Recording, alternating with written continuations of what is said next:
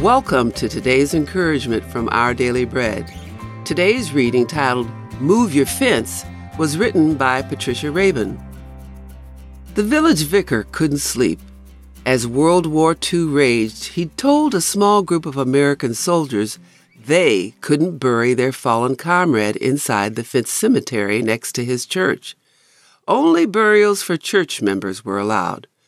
So the men buried their beloved friend just outside the fence. The next morning, however, the soldiers couldn't find the grave. "What happened? The grave is gone," one soldier told the Reverend. "Oh, it's still there," he told him.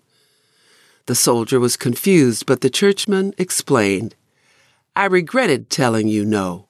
So last night, I got up and I moved the fence." God may give fresh perspective for our life challenges too, if we look for it. That was the prophet Isaiah's message to the downtrodden people of Israel.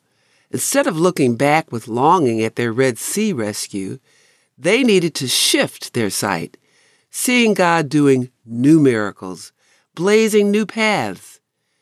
"Do not dwell on the past," he urged them in Isaiah chapter 43.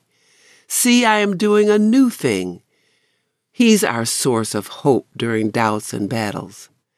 "I provide water in the wilderness and streams in the wasteland, providing drink to my people, my chosen people."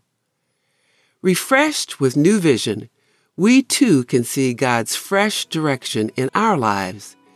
May we look with new eyes to see His new paths. Then, with courage, may we step onto new ground, bravely following Him.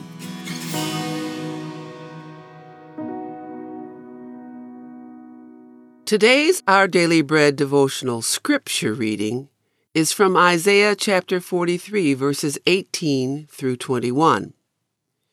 "Forget the former things. Do not dwell on the past. See, I am doing a new thing. Now it springs up. Do you not perceive it? I am making a way in the wilderness and streams in the wasteland.